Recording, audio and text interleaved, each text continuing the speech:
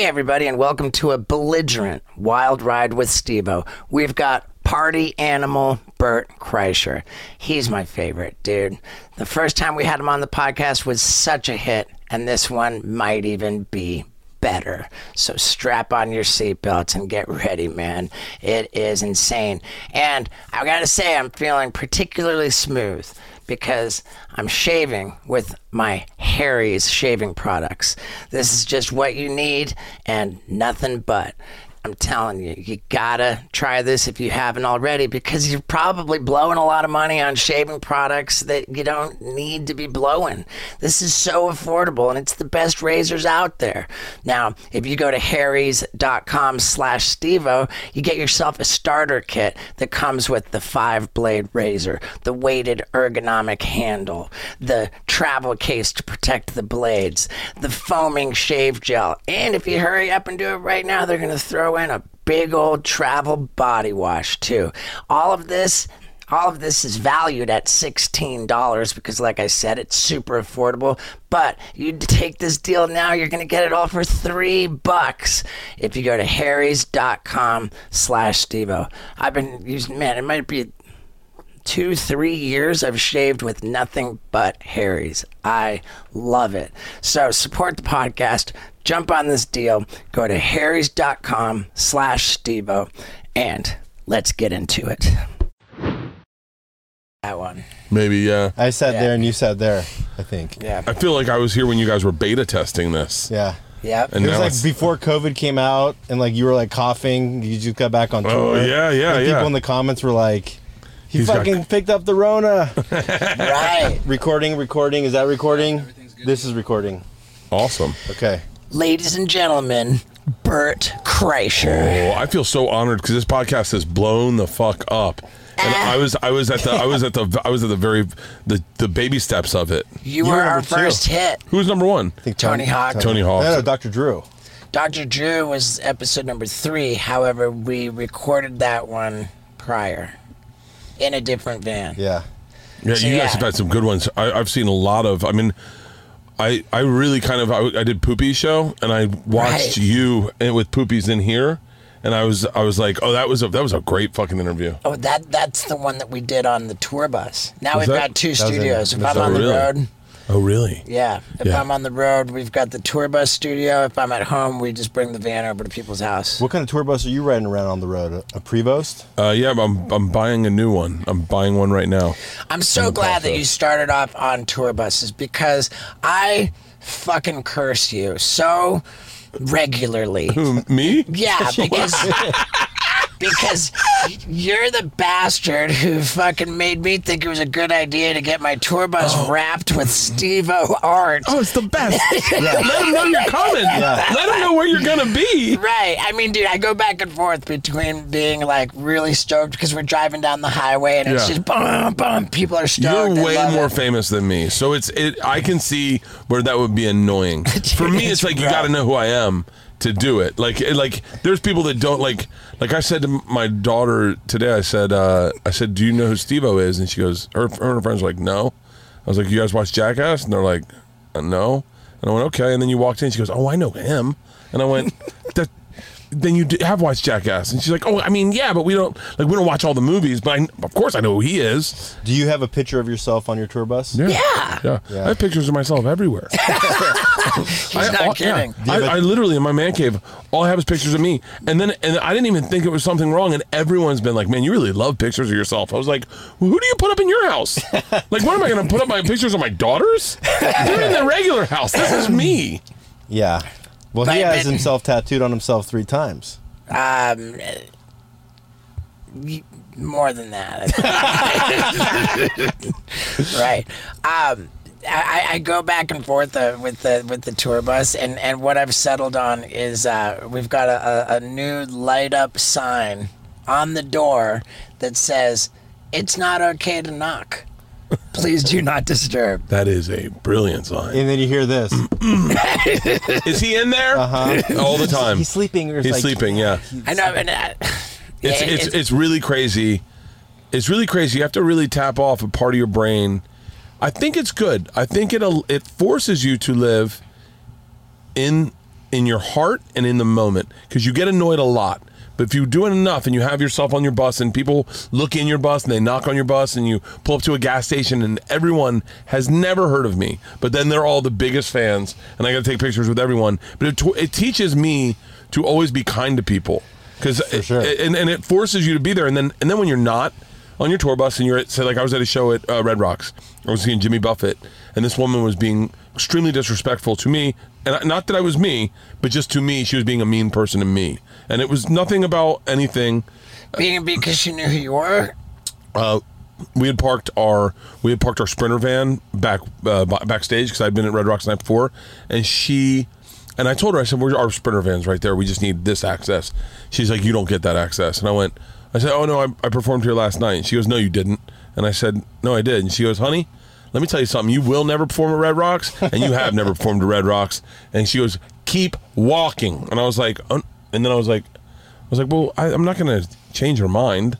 Like, so I just was like, okay. And then my manager and my wife fucking jump on her. I'm like, guys, she simply just is doing her job. And I thought, because I'm in public so much, dealing with sometimes people that can be somewhat annoying, I've really learned how to live in the moment and just go, this isn't my battle. This is there's nothing I'm going to do to change this woman's mind. And so I was like, and I really honestly think it's because every now and then you're here and there'll be a guy that walks by and sees that your curtain's open on your tour bus and he'll be like, Bert, and then you want to be like, hey man, I'm in the middle of telling my buddy a story, but then you're like, hey man, I'll come out, say hi. I don't know, I don't mind it. How long do you go on a run for? Aggressive, like 8 months.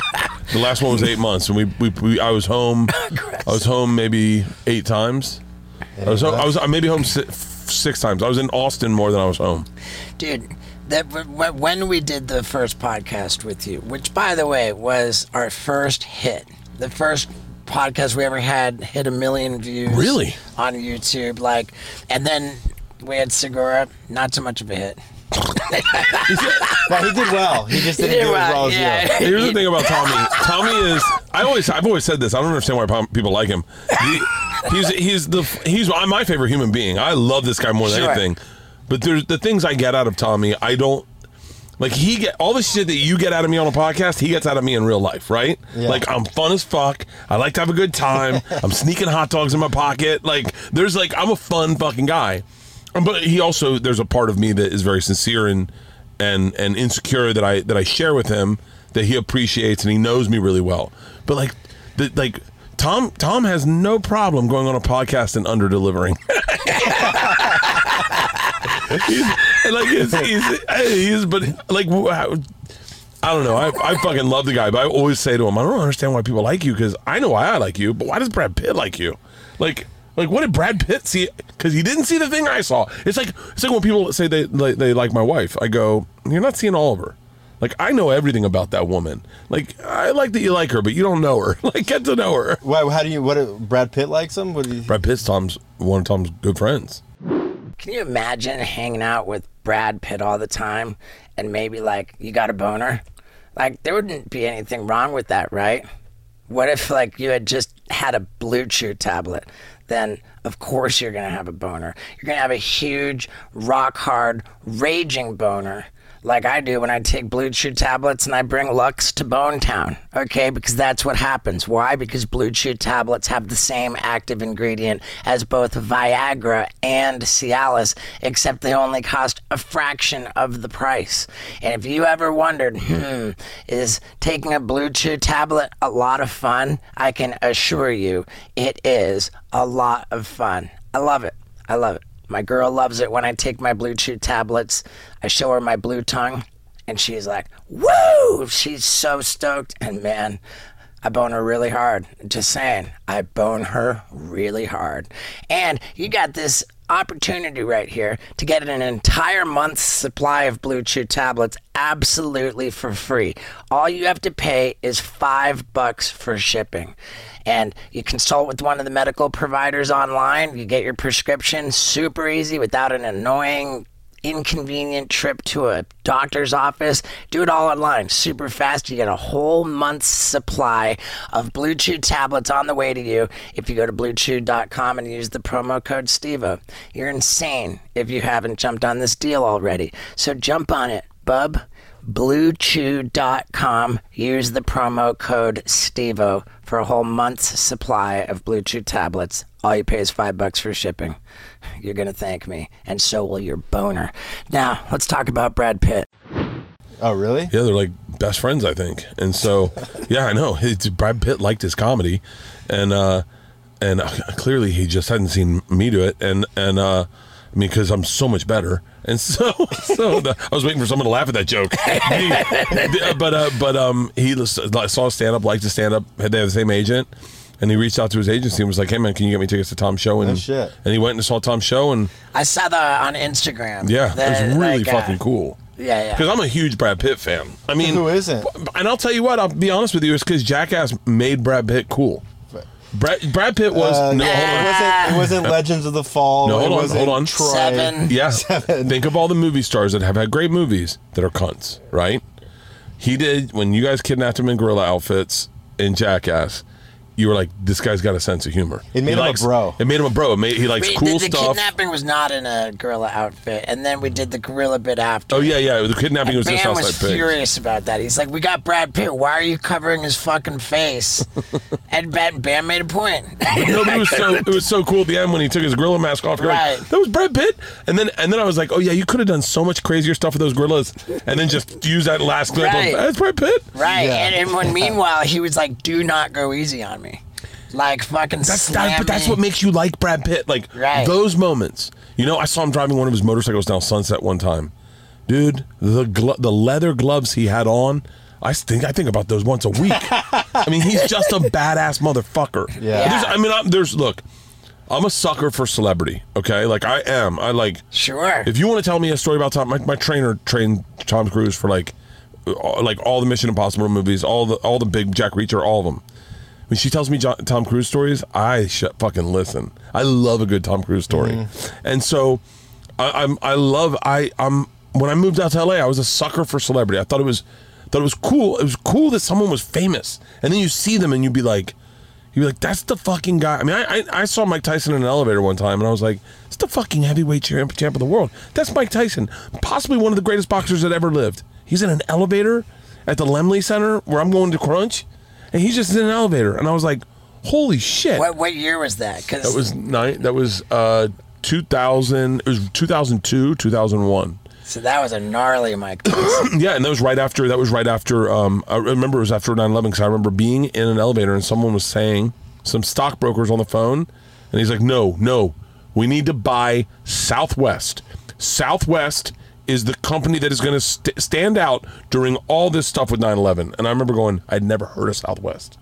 And then I should have bought Southwest. Southwest Airlines? Yeah, those crazy? are tips that you get that you gotta like take advantage of. I bought it. The stocks I've bought, I've fucked up every one of them. Oh my god, dude, I'm cursed. Oh yeah. Like stocks fuck up. Like any investment fucks up because I invest in it. I invested in Clean Coal out of Alaska. KFX was the name of the company. I invested in like when I had no money, I invested $10,000 in them. And they just tanked. I invested in Motorola. I invested in Nokia. I invested in Hong Kong Telecommunications. I invested in, I would get an idea and I'd be like, Hong Kong, that's China, right? It's not. And I'd be like, they're going to need a lot of phones one day. So I invested in it and just, yep. Clean coal. I'm being good for the environment. Everything's tanked. Don't you guys have money people that tell you like good investments? Oh, now I do, but I don't even know what it is. Like, yeah. I don't even know. I don't even know. I was saying on Two Bears the other day, I felt bad that I wasn't like donating money to charities and stuff. And we talked about it on Two Bears, and then I called my business manager, and he goes, "You have a foundation." And I was like, "I do?" He's like, "Yeah, you donate like hundreds of thousands of dollars every year." Of course, that's how. He's like, I mean, I'm not saying you're like waking up going, "I need to donate," but like you and Leanne donate consistently. And then I was like, I think of the things that we've given money to, and I was like, oh yeah, we totally have donated. What the fuck am I talking about? I'm not set up in this business to be like the I like the artistic things. I like ideas. I like making ideas happen. I like making people laugh. But like the business, the minutia of the business exhausts me. Yeah. Dude, anything insurance related, even remotely administrative, like I can't even P&L statements. I have to pick and choose pockets of when Steve doesn't get the look on his face like Yeah. Do you know that I still have not opened up a single email that says P&L or financials or for real? It gives me anxiety. Dude. Leanne left town and she had a stack of things. She goes, "Those are some bills. I'm gonna need you to open them. I'm gonna need all the checks." Forget about that. Done. I was done. Forget we were about late on that. our bills. We defaulted. Our fucking power got shut off. I did make a mental note to say to you that I want to sit down and actually open up these P&Ls because I want to know what's going on. What's a P&L? a profit and loss statement for his 6 businesses that he owns. Profit and loss. It's like what's going out, what's coming in. Like the balance sheet, like to see where you're spending money on to where we're like, don't do that. Do here. Like, these are the revenue streams that are coming in. Focus on that. Yeah, I don't even know how much something's burning's costing me. I'm just making it. I did same thing when I bought my fucking piece of shit RV like to use as a tour bus. Yeah, because this was my thinking. I had been renting a tour bus from this great company, right? Yeah. Like came with the driver, Prevost, everything. And I thought, man, it's so fucking expensive. Mm-hmm. Like it cost like $50,000 for like 2.5 weeks of using this tour bus. I was like, man, fuck that. I'm gonna buy an RV, you know. I'll buy the RV, it'll pay itself off in no time. And my dad was like, well, how much of the $50,000 for renting was for gas, was for the driver? Insurance. And I was like, I don't know. Yeah. I have no idea. So I don't even know if it was economically wise to buy the piece of shit RV to wrap. Here's where it got to me. It got to me is that I have to date spent so much money in tour buses, and look, it's like, I mean, I've been on a tour bus. I've had my own tour bus. Meaning, you know, for everyone listening, when you get a tour bus, you can get it for a month, but if you need it for the month after, you might as well just rent it for the middle month also, because you may not be able to get a tour bus. Mm-hmm. And so I've had tour buses consistently on lease, I think consistently for like 3 years. During COVID is when COVID. On lease, or did you end up just buying? I'm just renting them. And I rent them weekly. I rent them for the whole time. Like I still have mine. We're off for 2 months, but if I gave it back, I might lose a tour bus. So why like, don't you buy one? I'm buying one now. I just went to dinner. I just went to dinner with the tour bus dude and my tour bus guy actually. And I talked about buying a tour bus because I was like, I want my own. I just want everything I want, and I want to make it the way I want it. Because right now I can't really fuck with, like, storage is a problem. Yeah. Do you use a trailer? We do not use a trailer anymore. We did, and it was just, I think we had a rough time in Amarillo in an ice storm, and I was like, and I think we had to stay there or something, and so we stopped using trailers. For Fully Loaded, I had 4 fucking tour buses. I got 4 fucking tour buses. Well, that's because there were so many comedians. And then I had a party bus where everyone could hang out. And so, like, we'd get done, and then everyone would party at the venue a little bit, and then we'd all go to the tour bus, party in the tour bus. Bus call would be like 3. Everyone, we would start driving at 3, and then when everyone got tired, we'd have all the buses pull over. We get off the party bus, everyone going to their own buses. So it was, and that party bus was more fun than any bus I've ever been on in my life. Nicer, captain seats, just fucking sweet. I bet. So to buy a Prevost, you're like what, 1.5 million? Like, I guess, I don't know. I mean, they're sending buses to me now, like pictures, and it's just the shell. I'm just buying the shell right now. Sure, and then you're gonna design it. And then I design how I want it in the middle, and I know. I mean, I really want. Here's the other problem: is this is gonna sound? People aren't gonna understand this. It won't make sense. I sleep in bunks. I don't sleep in the back bedroom. I sleep in bunks with the guys because I have this weird thing. They were trying to explain it last night. It's not that I'm... during the pandemic, I wanted to make sure everyone lived on the bus, so I didn't want to put myself in a nicer room and then go, hey guys, we're all living in the bus, but I'll have the big room. So good luck pedestrians. So I was like, I'll sleep with them so that I know exactly how bad it is. So if I feel we need hotel rooms, then we definitely need hotel rooms. But we didn't need hotel rooms. I really enjoyed it. And there's a part of me that really enjoys not missing out. Like when they were saying some of those people that were in there worked on Travel Channel with me.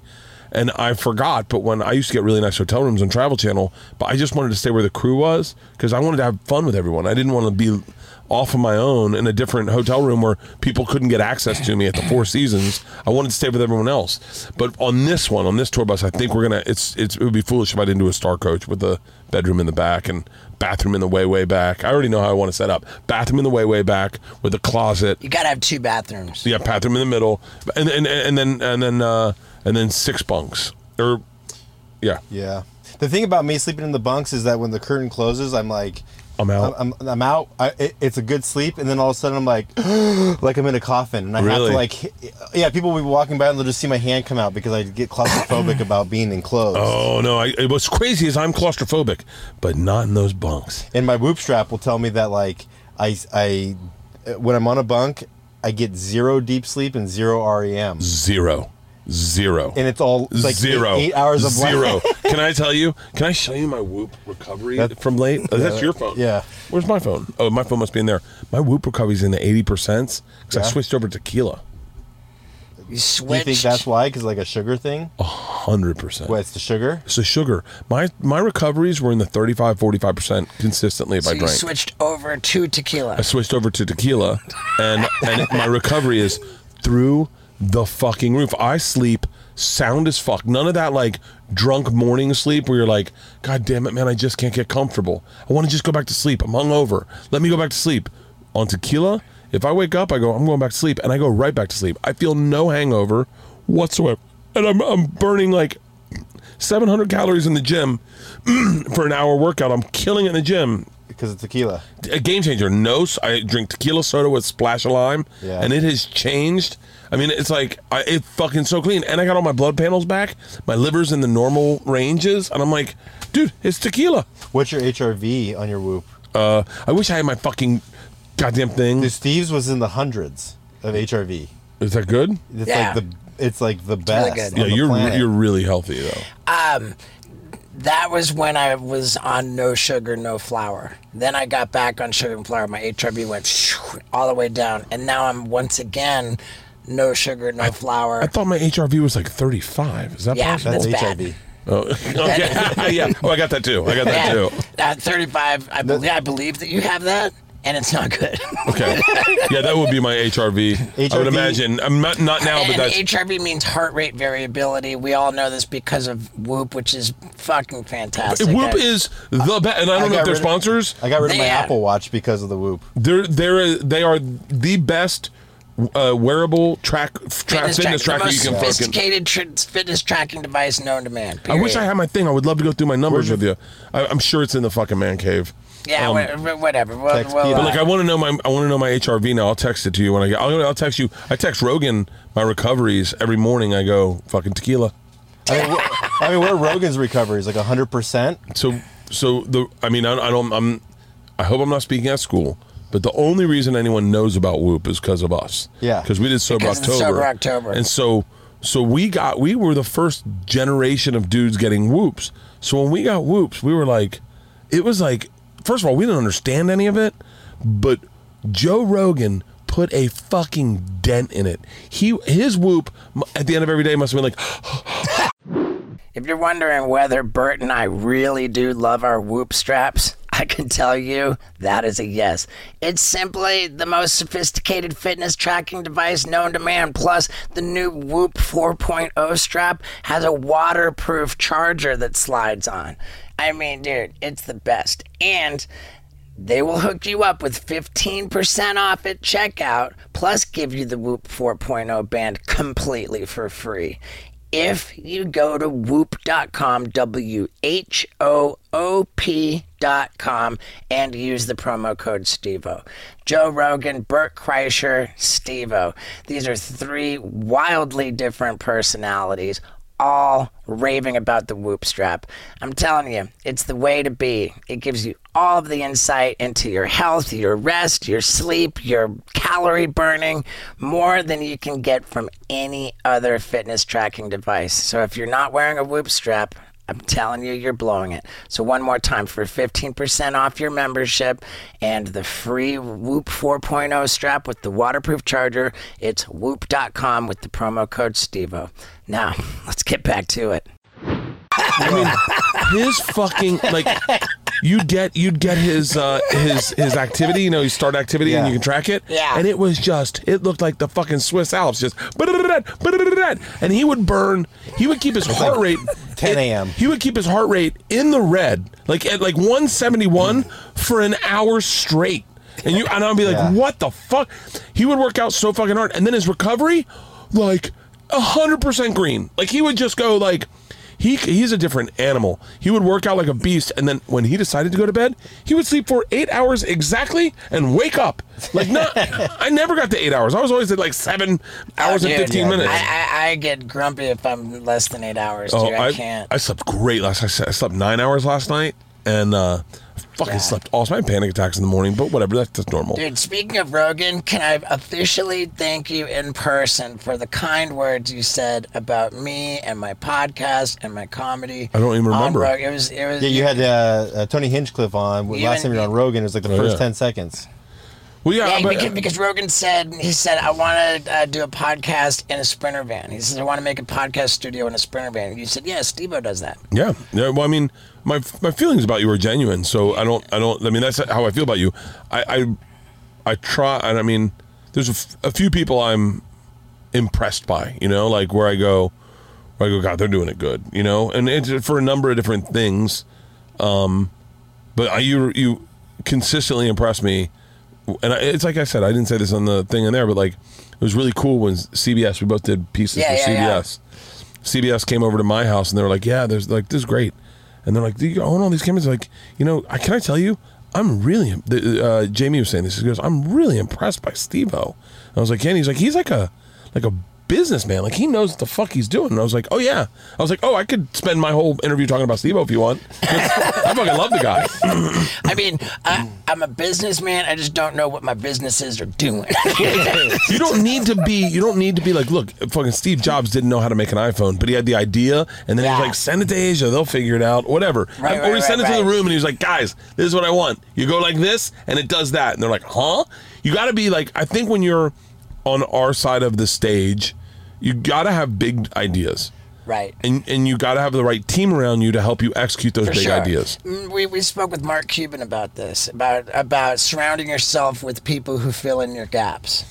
Dude, I'll tell you, my number one on my list is my wife. My wife is she's so literal, so functional, and so smart. Like when we did Fully Loaded, she said, we're not making any money on this. We're putting all our money back into it. And I said, why? And she goes, it's only successful if we do the second one.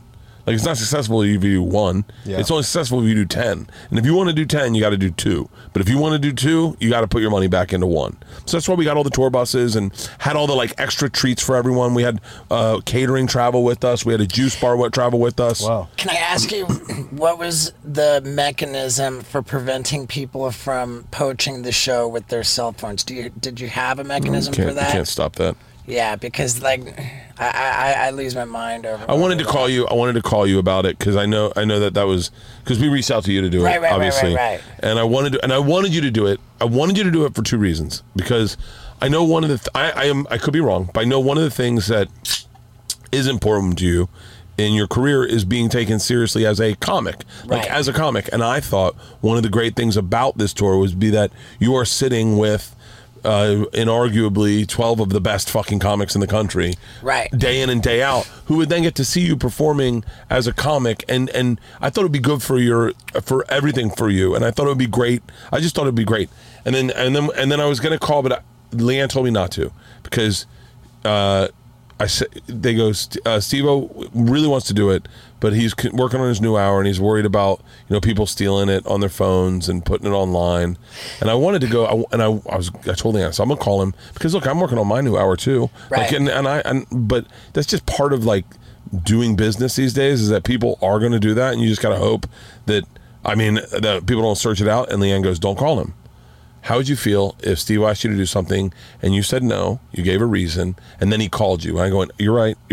But I wanted to call you so bad because I was like, I think it's the wrong decision. I want you to do it because I think it would be so good. I think, first of all, we did 8 shows over 10. We did almost 100,000 people in 2 weeks would have seen how fucking great you are, and all these comics would have seen how great you are, and I think it would have been great to watch your brain work with the way we were operating. We had a whole production van, shooting content, making content. There were so many opportunities for content. I kind of want to see how your brain worked with, like, we had Churchill's Downs to ourselves. We had these electric bikes that we were taking through the arenas. Like, I wanted to see your bikes from Electric. Well, we had one electric, and we had one from 75. Super 75, one Super 75. So that's what I wanted. But look, we're doing it next year. I'd love to have you come if you change your mind. I think that it could. That there's a way for me to approach it that could work. And by the way, thank you for all those kind words. As it worked out this last time, like I did well because I had my own like theater run going, and it just was in a business sense, it just worked out way better for me the way that I did do it. Yeah.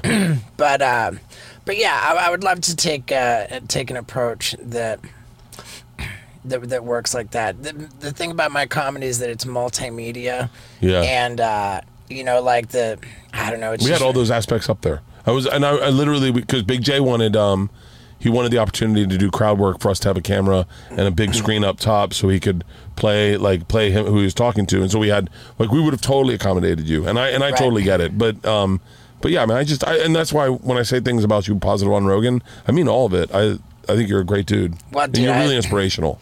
I appreciate that so much, man, and I feel the same way about you. I'm so fucking impressed. Can we talk about the extent to which you are fucking killing it? Okay, like I don't say. Well, I'm off for 2 months, so I have panic that I'm not killing it at all. Like I'm just like, what am I doing with my life? Okay, I mean, like I'm gonna guess that your 2 months off are by design because you've got so much press to do to promote your Machine movie coming out on Netflix. No, we don't know where it's coming out yet. Oh, it's not. I thought that was a Netflix thing. No. We have a movie. I have another movie at Netflix, but that's just. We're hoping to release it in theaters, but we got this whole Ukrainian Russia thing going on. Right? Did you? Yeah, I've never been more interested in a war. I was like, can someone do something to make it stop so I can put my movie out? I know that sounds selfish, but it's like, what the fuck? Right. Well, shit. So you've got your podcast, the Bert podcast. You've got your podcast, Two Bears, One Cave, which is like wildly bigger. We did not. I don't think Segura and I. First of all, I don't think Segura and I ever thought. We definitely never thought we'd be doing arenas. I know for a fact. But when we started that podcast, we had really good, healthy careers, like doing theaters and so doing solid. I don't think we ever thought it would be where it is now, and I think we just got lucky with a couple clips that are really funny clips, like the Kool-Aid clip, the Jennifer Aniston clip, Isla shooting dice. Like there's we just got lucky, and I think it's just. Just being consistent, and so the whole thing about a podcast, being consistent, doing it consistently, and just showing up and doing it. And some episodes are stinkers, and some are weird. Like we talked about being dads a couple months ago, and we both ended up crying, and we did not see that coming. But I think we're up for the run and the fun of it, and we both make each other laugh hysterically. Yeah. Like we both find each other absolutely hilarious, and so we got really lucky with that podcast. Yeah. Are you looking at the views and fuck that didn't hit? Nope. You're just like, that's not by design. I'm just saying, like, the way we shoot them, I don't remember what episode's airing on what day, so I never know. I never know what's going to air. So this week was. We just got done Fully Loaded, and we did a podcast episode about that. We did a podcast about that, and we talked about charity. But it's like we gang shoot them because he's in Austin, so we'll shoot 4 at a time. So and they're in 2 days. And usually the way we do it is The first one's with coffee, and the second one's with either weed or alcohol. And so I don't remember what I say.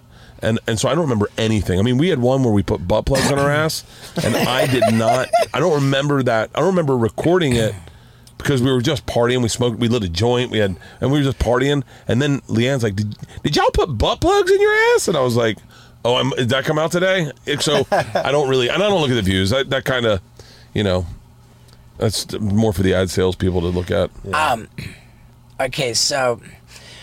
Remember when I guest hosted Two Bears in One Cave? Huge episode. Yeah, it was fucking the hardest that I've laughed while podcasting. It was a huge episode, and we, I mean, I still to this day laugh.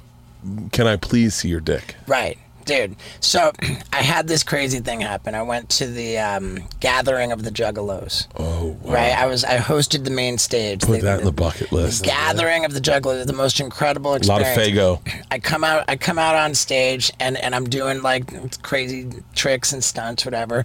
All I'm hearing from the crowd, "Show us your butthole.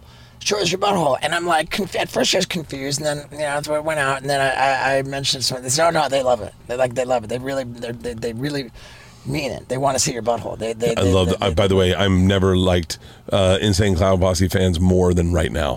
Right. So my natural reaction to that is, well, I mean, if that's what they want and they care about that, like, who am I to deprive them of that? Mm-hmm. So my next time I go out on the stage, and I spread my butt cheeks like past the point of where it hurt. And he gave them a heads up too, so they all pulled their phone out. Oh yeah, are you serious? I had no issue with that. I had no problem with that. Like, this was for them. Now, and on top of that, there's like a whole, like the media in between the crowd and the stage. Yeah. Oh, dude, full on.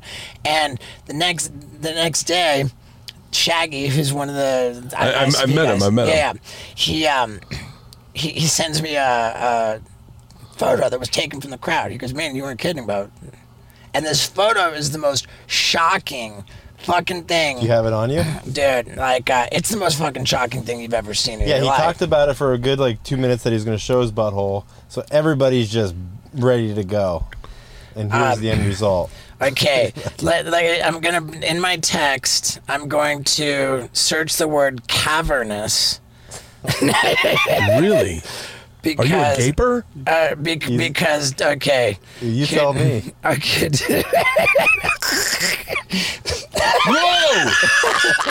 Whoa! Right? It's like, right? It's like a light. Is my face turning red? What's going on down there? Were you pushing? Or were you sucking in or something? I showed my girl, and is that just bad lighting? She's like, you could fit the whole microphone in there. Like that's an O-ring. That's like a fucking. But it's not. But that's the thing, is that it's not fucking my butthole.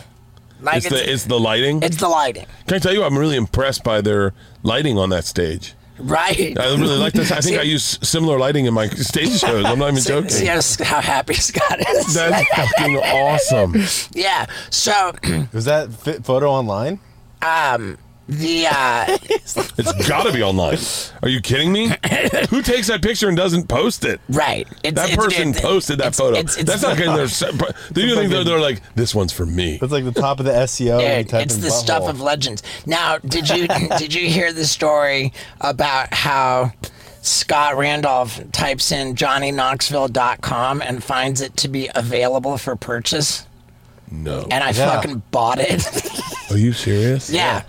Okay, watch this. I'm gonna type in JohnnyKnoxville.com. All right, it should just pop right up, and JohnnyKnoxville.com. It's got an age gate. The first thing you see is, "Are you 18?" And man, how do you not have a good cell phone signal at your own house? It's the tree. We have great Wi-Fi. Okay, are you over 18? Yes. And we made it a particularly small. Okay, you know that I'm going to show you what loads up, dude, because I have it nice and handy.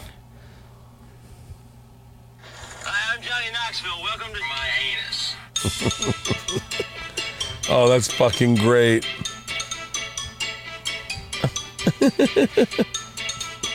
That's fucking awesome. Is that your butthole? Yeah. So but it looks like it is because it's the same shirt. Yeah. And I mean, I'm very proud of that. That's what I love about the Jackass energy. I'm curious. I was so curious. I don't want to know the answer. I think, but like, I was so curious if like when you guys first started doing it, if there were like teams, like the Philadelphia team and the whatchamacallit team. There was, absolutely. And there was a little bit of, because I remember like it seemed like now when I watched the first one, you could see a little tension between certain people. Like when I'm so bad at names and I love these guys so much, but Danger Aaron, and Bam almost got in a fist fight one time. Yep. And they had to break it up, and they're like, did get into a fist fight on the third movie. Yeah. Yeah. And so maybe that's the one I saw. And so I was like, I think that was the same day Bam broke my nose too. Really? And so I was wondering, were there squads? And then I was like, I wonder if there were squads when everyone came in for the new guys, if it was a weirdness, or if it was like, you guys have been there so long, you're like, this is the deal. The weirdness was when Knoxville and Tremaine announced to the OG cast that they wanted to bring in new blood. That was younger people, and like, you know, like none of us were stoked on that idea. We were I can imagine. What? I can imagine you wouldn't be. And as it played out, like we resisted it. We pushed back, and they just weren't having it. They said, no, this is how it's going to be. So that's how it was. And day one on the set with the new guys, like, they just were so stoked to be there. They were just like, we fell in love with them right away. So it all kind of dissipated. It was fine.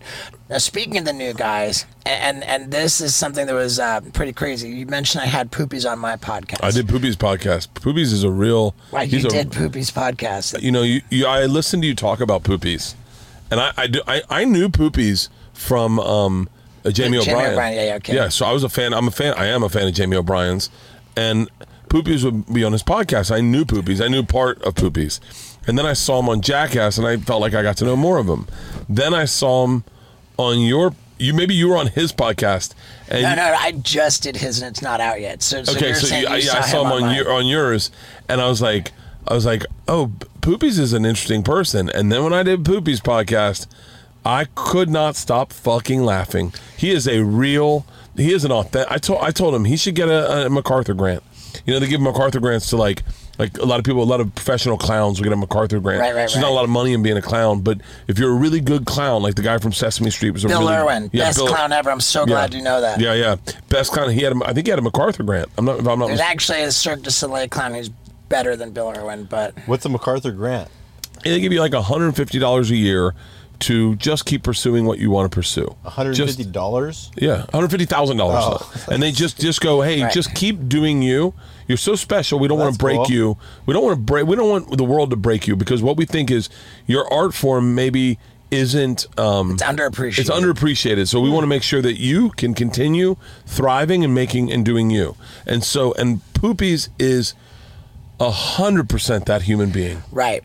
When I started my podcast with Poopies, like one of the first thing that just falls out of my fucking mouth, I'm like, so you're really dumb. It's like the first thing I said, and there was a lot of kind of criticism in the comments and stuff. People were like, man, that really rubbed me the wrong way, Steve. You know, like, fuck you, Steve, up for saying that. Yeah. And I deserved that criticism. Yeah. I deserved that backlash.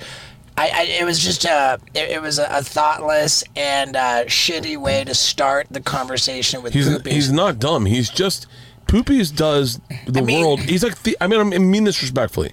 He's like Theo Von. Theo Von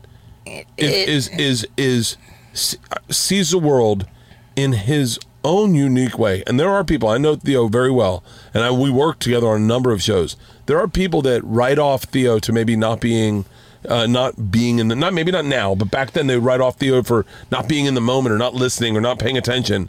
But man, when he spoke, it made the people listening laugh hysterically. Theo's so quick. So he's quick, but man, you know, Theo says things. I'm saying this real.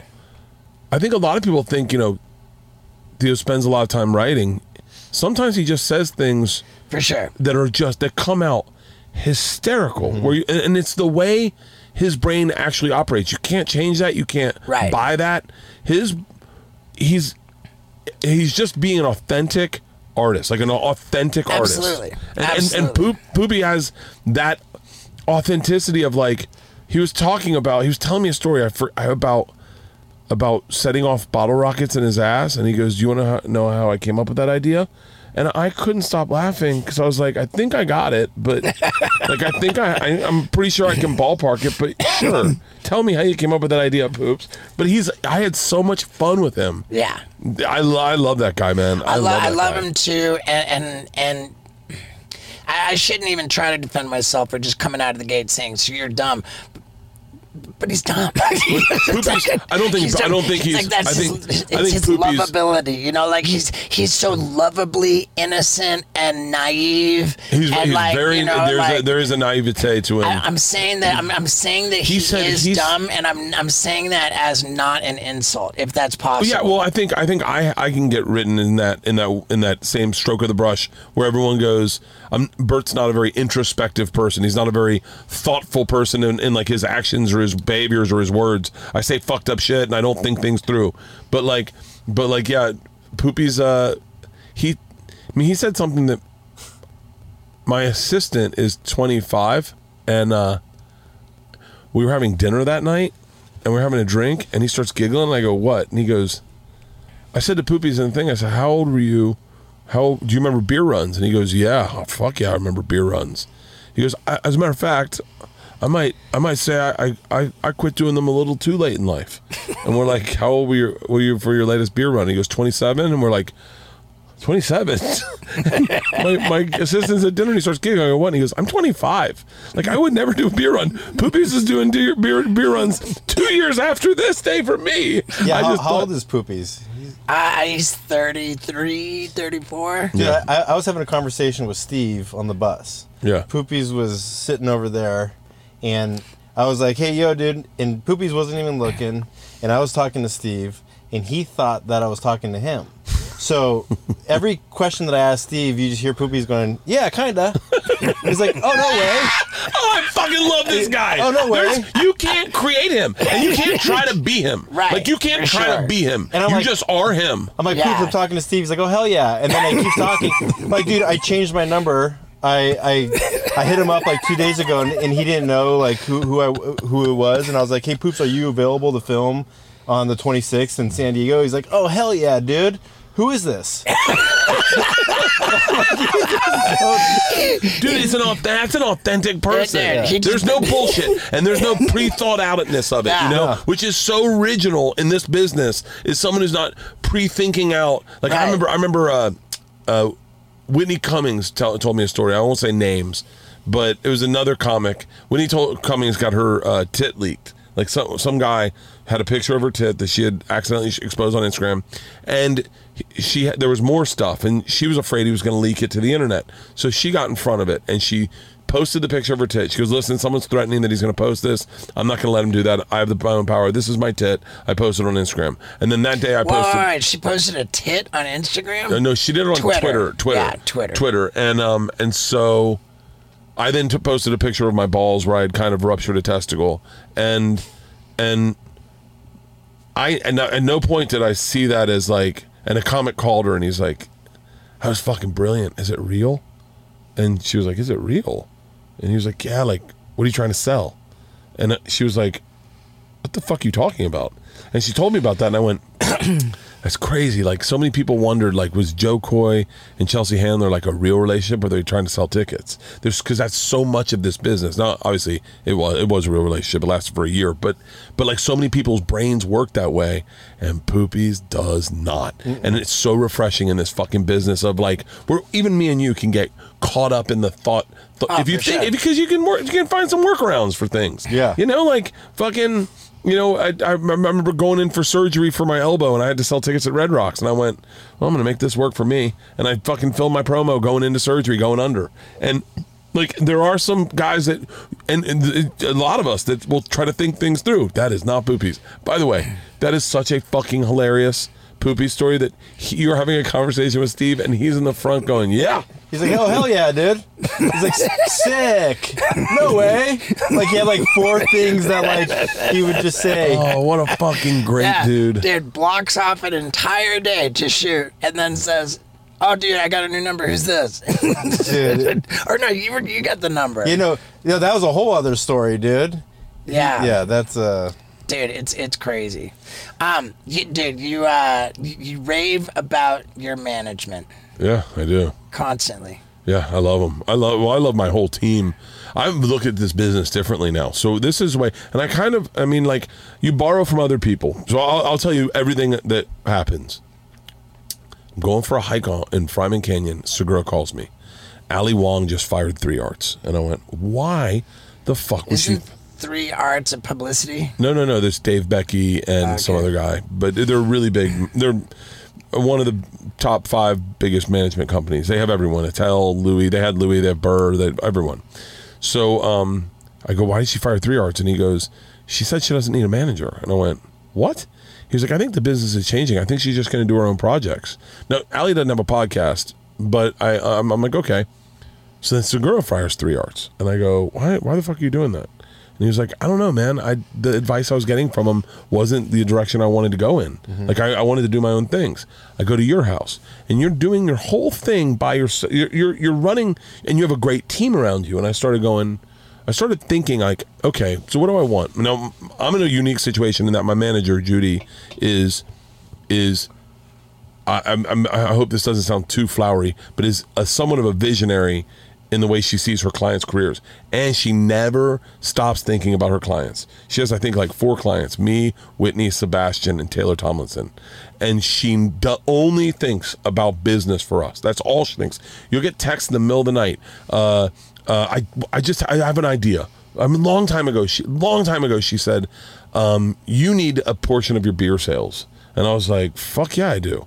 And she was like, that should be one of our focuses. Well, for Fully Loaded, I got a portion of the beer sales. And suffice to say, in a festival that I did not plan on making any money, I made a fair amount of money because we sold a cuntload of beer. Yeah. And so, but that's the way her brain works. And so I would never get rid of Judy because I need her brain. When I created the drive-in movie theater tour, I came up with the idea, called my agent manager, Nick Nusforo, Heidi Feingen, and Judy, my manager, and I said, I want to do drive-in movie theaters. And they're like, candidly, it's not a thing. Now, listen, if they were the people that just didn't follow through with it, I'd be gone in a second. But that team was like, fuck it, let's see if we can figure it out. They got an EDM company who does electronic dance things. They talked to them. We got on the phone with them. We talked to them, and they're like, we got it. Let's get you 12 dates.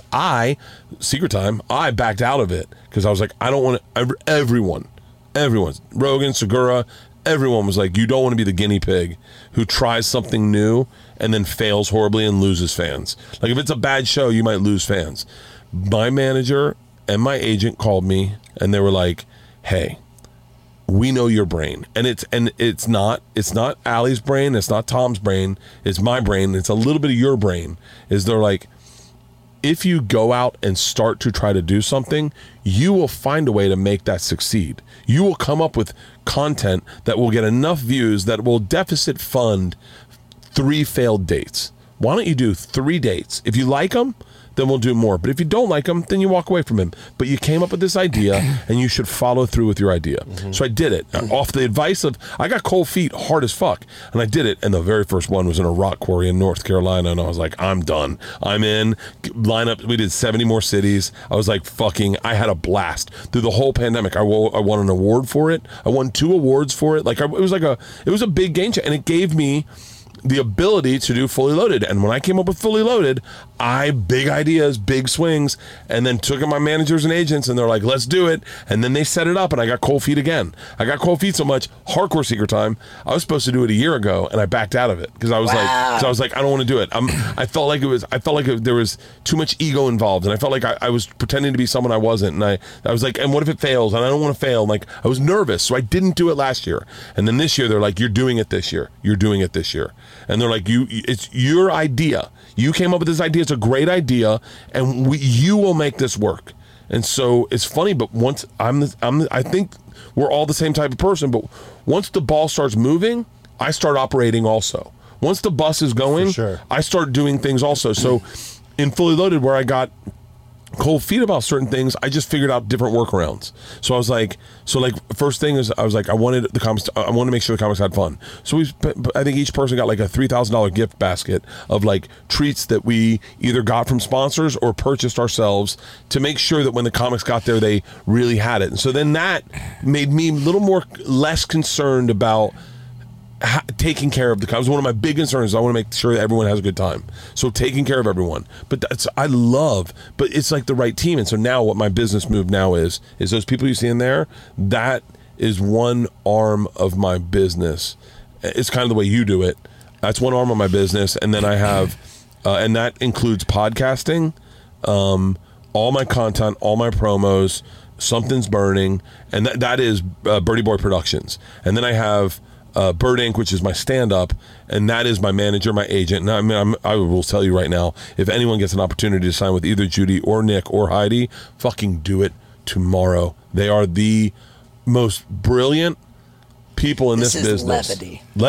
Yeah, Levity. Yep. Judy Brown, Levity, I should say the name. And candidly, I know this, and I'm close to this because my agent, Adam Genevizian, is no longer an agent and has now transitioned over to Levity. Transitioned over to Levity. He's a bad bitch too. Yeah, he's a bad bitch. He is. Yeah, I like that guy a lot. Yeah. He's my dude. Looks like he'd be selling you cocaine in the 80s in a movie, right? Adam's the best. Looks like that. He's got that vibe. He looks like the guy in, you know who he kind of looks like? The guy in Blow who backstabs Johnny Depp. Diego? Yeah, Diego. He looks like Diego on the island. I give you everything. Yeah, he's got those really blue eyes. Yeah. Dude, sure. He's my guy. And I fucking love him, and he just raves and raves about Judy, as do you, and your guys' rosters. Judy thinks about, and I know this is really inside baseball. Judy thinks about this business nonstop. I remember I had a moment with her that was like really telling. We had a guy we worked with, and he said something innocuous. Maybe this is horrible for me to say. He said something like, "Yeah, I can't really talk right now. I'm hanging out with my family." And Judy and I were like, "Huh?" We're talking about business. Like, what the fuck? Put your family on the side. This is business. And Judy and I had this conversation where we were like venting to each other. So by the way, Scott and I both are like, hallelujah. Yeah. We're like, Judy goes, and when we were like going back and forth, like we found a band we loved, but the thing we loved was working and business. Right. And like, she was like, I never stopped. I never stop working. I don't one point of my day do I stop working and going and go. Yeah, Ever. Never. Yeah, I wake up thinking about jokes. I wake up thinking about promos. I wake up thinking about podcast questions I can ask the girl when I do the next 2 bears. Let me text Rogan. I'm working every fucking second, and that is Judy. Judy went to a Kenny Chesney concert the other day. Sorry for interrupting you. Have you ever once in your life had an automatic reply set for your email to let people know that you were out of the office or Bro, I answered an email. Who doesn't check their fucking email? I'm in Hawaii. Great, check it from the beach. I'm on vacation. Like, dude, I went on a vacation recently. Fucking worst experience ever. I'm like, dude, we're deliberately accomplishing nothing. Is that really what this is? Like, fuck, relaxing stresses me out. Relaxing, I don't get it. And what's crazy is that is who I was as a kid. Like I was like, don't bother me. I'm on vacation. I was like that guy. Really? And then something switched. I think it was when I got the opportunity to make money. I think when I started like kind of succeeding in stand up, or at least I felt like the second I felt like I could affect my career, I then became singularly obsessed with it. Like the second I realized, I think I relate to that 100%. because I think we're probably both in the same situation where maybe you not as much as me, but like when I worked at Travel Channel, it was a corporate job and I couldn't really affect change for it. I couldn't get people to watch the show as much as I promoted it. No one really tuned in. It wasn't that good and I couldn't make it better because I couldn't edit it. And it was a branded show of family friendly and it wasn't my voice and I couldn't make it my voice and it was good money. But then when I got let go from Travel Channel and I remember that period of time where I started doing, we were talking about those posters in my thing. Yeah. That was around that time, whatever it is, 2017 or whatever, when I started taking control of my business and coming up with ideas to better my business. And then the second it worked, I was like, oh, I'll just do this. I mean, I remember being in my front yard when I came up with these my flip-flops. Like I had my own flip-flop. And so I remember being in the front yard. And it was around that time, and I was getting some traction online, and I started having fans, and I had a pair of these flip flops I loved. They stopped making them, and I went, I'm going to do my own flip flop. I'm going to reach out to that company and see if they'll do a deal with me, and see if and we were going to San Diego for a vacation with my family, my parents, and I was like, yeah, I can't go with you guys to SeaWorld. I have a meeting. And they're like, you're going to SeaWorld or whatever. Maybe it wasn't SeaWorld, and they're like, you're going to whatever, and I was like, no, I have a meeting. I'm trying to start a flip-flop company. And my dad's like, what the fuck? And I go, yeah, I got this meeting with this guy. And we went to lunch with this guy and talked about it. And now, 3-4 years later, I've sold a dickload of flip-flops. I have slides, which are even better than the flip-flops. But it was also that thing where I go, I love these flip-flops. I knew that if I put people's foot in this flip-flop, they're going to love this flip-flop too. Yeah. And so, but I never shut it off. I mean, I go to Steely Dan. You know what I do with Steely Dan? Oh, this is my favorite thing in the fucking world. Wait, so you're at the Steely Dan concert. I find out Steely Dan is coming to the Hollywood at the Bowl. And immediately I go, let's play a game. Let's pretend this is Bert Kreischer and I'm a Bert Kreischer fan. I want to see how I operate, how I function, the things I do, and how I could better relate to my fans in ways that would be helpful for their experience coming seeing me. The number one thing I did, which is crazy, is I bought 10 tickets immediately. And I went, pre-sale's a real thing. I need to really focus on pre-sale because I want good seats. I wanted the box seats. And so I am a fan of Steely Dan. When they come to town, and they didn't promote very well, but when they come to town, they've got my money. They're going to have a big chunk. I'll give them $2,000 because I want to make sure my friends go. I buy all the tickets. That's my favorite part of a presale is I buy all my tickets, and then I text who I want to go to the show with me because I'm like, oh, I get to pick. This is my night. I bought all these tickets. So I text Tom and Sandy, our best friends, Judy and her husband, Steve, my trainer, Lacey, and her best friend, who happens to be one of the top chefs in the country because it's the Hollywood Bowl, so you can bring your own food in. So we tell her, you don't have to pay for your ticket, but you need to cater it. We need you guys to bring the wine. We need you. So we organize it. And then I started going, this is really fun, okay? I started thinking, all right, let's think about merch. What merch do I hope they have as a fan, right? And as someone, also as an artist, to what merch do I need? And the first thing I thought was, I hope they're selling sweatshirts because the Hollywood Bowl gets cold. But I don't want to bring a sweatshirt. I want to buy a sweatshirt, but I want to put it on there. And so I was like, fuck. And then I started like having fun. And Leanne goes, if they sold Steely Dan butt plugs, would you buy one? And I went, fuck yeah. I go, you want to sell butt plugs at our next season? She goes, we should sell butt plugs. Birdie Boy butt plugs. And just people would buy them just as a lark. It's like, and then I started going like, it was the funnest experience I've ever had, and I do that all the time. And Judy and I talked about it. She goes, I'm going to Kenny Chesney. I'm going to see how they do their show. I'm going to think about it as a fan first, flip it around. And it was the funnest because you start going like, oh, I'm giving this experience to people. They're paying for it, but I'm offering this experience.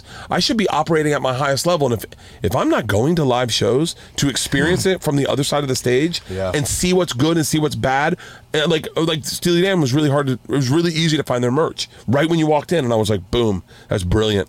You know, sometimes merch in Red Rocks is up in the top. You're like, what the fuck? Yeah. No one goes up there. But so I don't know what we were talking about, but I don't ever shut down when I think about business. Yeah. We should sell Steve-O Coke straws, dude. Dude, there's so much merch you could sell. You know I sell dick pics at my shows. You sell I sell pictures of my dick. Yeah. I like that. I like that. I sign them. Autographed dick pics. That's not bad. Remember when you were a little kid there were those fucking pens right side up. It's like the chick with the bikini. Oh. Turn it upside down, the bikini goes away. Yeah. Yeah, I sell dick pens. I got shorts. You turn it upside down. There's my dick. Sky's the limit with merch because as a fan, I love wearing, like, I'm wearing Two Bears merch right now. Yeah. Tommy's a real game That's changer. bad. That's a Pornhub Yeah. thing. Okay. I'm wearing Two Bears merch right now, but Tommy's really a game changer with merch. And then Tommy really is a game changer with a lot of things. He's a very inspirational dude, the way he thinks about the business. And you know, sometimes you're so close to something you can't see it. And I've been so close to Tommy, I never really registered like, oh yeah, I got to do that shit too. But like merch is like, I love rocking merch of something I'm a fan of. For sure. Like it's so much fun. For sure. Because it's like you go through the grocery store and someone's like, Steely Dan, you see him at the bowl? And you're like, I did. And they're like, oh, it was a great show. Like, fuck yeah. Played too many originals, but yeah, whatever. He played too much of the news. Did you go to the show? I didn't go to the show. Paul went to the show. I really wanted to see him. I like Steely Dan. He was great. It was great. You know, Scott does all my merch. He's the brainchild of all of my operation. Can we send you some hot sauce to your place? I think we still have, we had a case delivered. Okay, great. Last time, yeah. Yeah, I'll send you anything you guys want. What was the one? Butthole Destroyer is the new one if you want really fucking hot sauce. And if you go to Amazon and type in the word butthole, our hot sauce shows up. Really? We basically have the corner on the word butthole, thank God, because if people type in Steve-O's butthole, they're not going to see that picture. Way to get in front of that one. Quick, come out with the product. Come out with the product. Bert Kreischer's racist hot sauce. And you're like, oh, so he's not racist, I guess. Oh my God, dude, that's so fucking fantastic. No, I'm obsessed with comedy. Like, I'm obsessed with it. I could do this right now all fucking day long. I mean, legit. Podcasting is so much fun to me that I don't consider it a job, and I'm shocked that we can even make money at it. And then stand up, I'm so blown away. Like, I do Wednesday nights at the store. I do I'll do the hack trick, and the other night someone gave me money at the end of the show. Was just say, I'm just so that I'm not calling anyone out. Let's just say arguably it's $1,000 to do a spot on the main room, Sam Tripoli, and my wife was there with her friends. And you're saying Sam Tripoli hosted the night? Hosted the night, and then I just did a spot. And then if you're a bigger name, the guys will give you a little extra more of the door to help them sell tickets, but they got to use your name to promote. I'm totally cool with that. And then they always kick you back good money, and it's cash. I never have cash on me, but I was buzzed, and I had just done 3 shows. I was buzzed and I was high, and I had a great time on stage. And I don't normally perform hammered, but I did, and it was fun as fuck. And I walked through the bar, and I gave the bar staff $500. I gave the doorman $100. The other doorman, guy in the thing, $100. And Leanne's like, and then I got in the car, and Leanne goes, "Did you just give away, arguably, we'll say $1,000?" I said, "Yeah." She goes, "Why?" And I said, "Because I'd do that for free." She goes, "Yeah, but you didn't. You should keep the money." I said, "Yeah, but it feels cheap. Like, I don't need $1,000. It doesn't change my life. But like $100 for the average person, that helps them. Oh, you just covered my bills for the month." Yeah. And I think, and Rogan taught us that. Like, he was like, I remember I got the $1,000 that you got, and I put it in my pocket. And he goes, "What are you doing?" He goes, "You don't need that. Tip everyone out." And I was like, "Really?" And he's like, "You make good money on pot. You got a lot of good things going for you. Tip everyone out." And so I feel the same way. Yeah. And so, but I do it for free. I do all this for free. Yeah, dude. Yeah. I've got something that I'm fucking dying to. I'm trying to find an hour of your time and show you a recording of my my current hour. I'm dying to see it. I saw the intro. It's pretty fucking impressive. It's fucking explosive, dude. I'm touring with an explosive show, and I'll have you know that I'm about to schedule the final shows for this tour, and then what comes next is Steve-O's Gone Too Far tour. I love it. I'm inspired by you, dude. Like, thank you. I'm inspired by you. I I remember when we did the first podcast in this same van. It was like you said, beta testing the van, and I was talking about you were telling us the joys of having a tour bus. And, Oh my God. And I was saying like theater. Like I think I didn't know that the Wilbur had an upper deck because I guess it was never open for me. And dude, like I've come so fucking far. You are the Malcolm Gladwell of the 10,000 hours. If you put the work in, you get good. Yeah. And you just have done that. You just did that, and you did it at times when people didn't want you to do it, and people gave you shit about doing it, and you just have. And I'm telling you, man, as like a fan, and I'll always be a fan first. You know, for everything I am, but like as a fan, you made me laugh so hard for so many years that it's so great to see you thriving. It really thank is. you, man. It means the world to me. And I fucking grinded in the comedy clubs for 11 years. Nobody knows. Yeah. I was just quietly grinding. Yeah, like, and sometimes catching shit from people. For sure. And I just didn't. I never fucking gave up. I just found my own voice. Graduated to theaters. Now I can tell people about the joys of having a tour bus, even though it's a piece of shit RV. and I look at you in fucking arenas, and I'm like, I just feel like I'm just marching, and I'm fucking just determined. Put it in the universe, man. I'm telling you, put it in the universe, and just like, I mean, this is the way I look at it. But like, always be mindful of your set, and hope it's a little better today than it was yesterday. For sure. And then if that's just little increments. I remember my little increments were like ways to comfort me about this business. I remember the first time I sold out comedy clubs, and then I put out like my special, and that was the Showtime one? Showtime one. No, it was that came after. But first time I sold out comedy clubs, I remember saying to Tommy, I was like, if I could sell just like 10% more tickets next year, that would make me feel like I did a lot. And he was like, Bert, that's 10%. It's a lot of money. That would be a lot of money. And I was like, yeah. And he's like, it's a good way to think about it. And then I did. And then I remember he was like, you know, you should think like, what if I can just increase my ticket price and have the same people? So I was $20 tickets. What if I could go to $35 tickets? Then I could do the same work for the same people, really grow with the people that trust me and that I trust in these comedy clubs, and just make a little bit more money. Not a ton, just a little bit more money. And I remember doing that. I remember getting shit from some people, but I've always looked at it just like little incremental steps make a big difference. And then if you Rob Dyrdek, like I said, I'm fascinated by Rob Dyrdek, but he quantifies the things that make him happy. I quantify the things that I hear other comics say they like about me. They're like, dude, I love your promos. All right, cool. I'm not getting shit about them. I'm going to double down. I love your podcast. I love Two Bears. People said to me for a long time, I love Something's Burning. Whatever happened with it? It was just complicated, and I was like, well, let me see if I can take the steps to do it again, so I can make stuff that people like.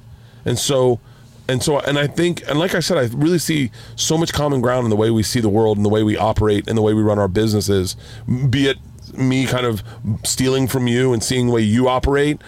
But I really think those baby steps, you're going to be in fucking arenas in no time. I'm on the march, dude. I'm on the march, and when this hour that I'm dying to show you comes out as a special, no matter how it comes out as a special, fuck, it's good. It's so fucking good. And then theme of my Gone Too Far tour, the theme of the show is me actually confronting middle age, like actually fucking delving into how somebody who identifies as adolescent professionally and in every sense of the word, who uses his body as his instrument, and now I'm fucking forced to deal with the deterioration of my instrument. I'm forced to deal with becoming fucking old when my identity is to be young, and like how fucking, and like and the deep fucking challenging fucking thing that's gonna be so difficult is this bit that I worked on long time ago, and it never really worked. The premise was I just come out and say I have a theory. I'm pretty sure God hates us, because like really, our fucking existence is a goddamn prank on us. Like fucking because we have one instinct, which is to survive, but one guarantee. which is we won't. So what the fuck is going on here? The one fucking thing that we don't fucking want to have happen is all that we can be sure is going to happen. That gives me so much panic, by the way. Right. You will certainly die. Your trap is going and off. as we fucking barrel towards this inevitable demise, which we fucking want to have no part in more than anything else, we wilt. We wilt. You're giving me a panic attack. Okay, and to put it into perspective, why I feel God hates us. He singled out human beings. Like a fucking banana is blissfully unaware that it's bruising. Okay, we're like the banana that can see in the mirror I'm fucking bruising. We're like the carton of milk that is aware of its expiration date and knows that it's a washed up fucking hazard. Oh my God, you're making me not want to drink now. I'm supposed to be drinking in 10 minutes. You're gonna jump off a cliff right now. And so Steve-O's gone too far. I'm trying to, the purpose of our human existence, which is a ridiculous prank on us, is to wrap our heads around our mortality, right? For whatever that's worth. Sell me that pill. Yeah, I'm having candidly, I don't have all the answers. I looked in the mirror and I saw that I've actually developed dimples I have under boob. Actually, fucking developing man boobs. I remember that day. Yeah, I have, and dude, I was having sex with my wife and I was playing with my own tit. And I was like, wait, whoa, what's going on? Dude, God fucking decided that I fucking had to have fucking man boobs, and I'm fucking lashing out, dude. You want to tell me God I gotta have tits? Or, you just overate a little bit. I mean, whatever, dude. And I genuinely believe that to tackle this subject matter, to fucking, every huge over-the-top going too far stunt will be motivated. It's going to be thematic, and I think it's going to be fucking genius. I think it's going to be my masterpiece. I can't wait to see it. And I think it needs to be in arenas. I think that's a brilliant idea. All right, I'm going to go have a drink now, guys.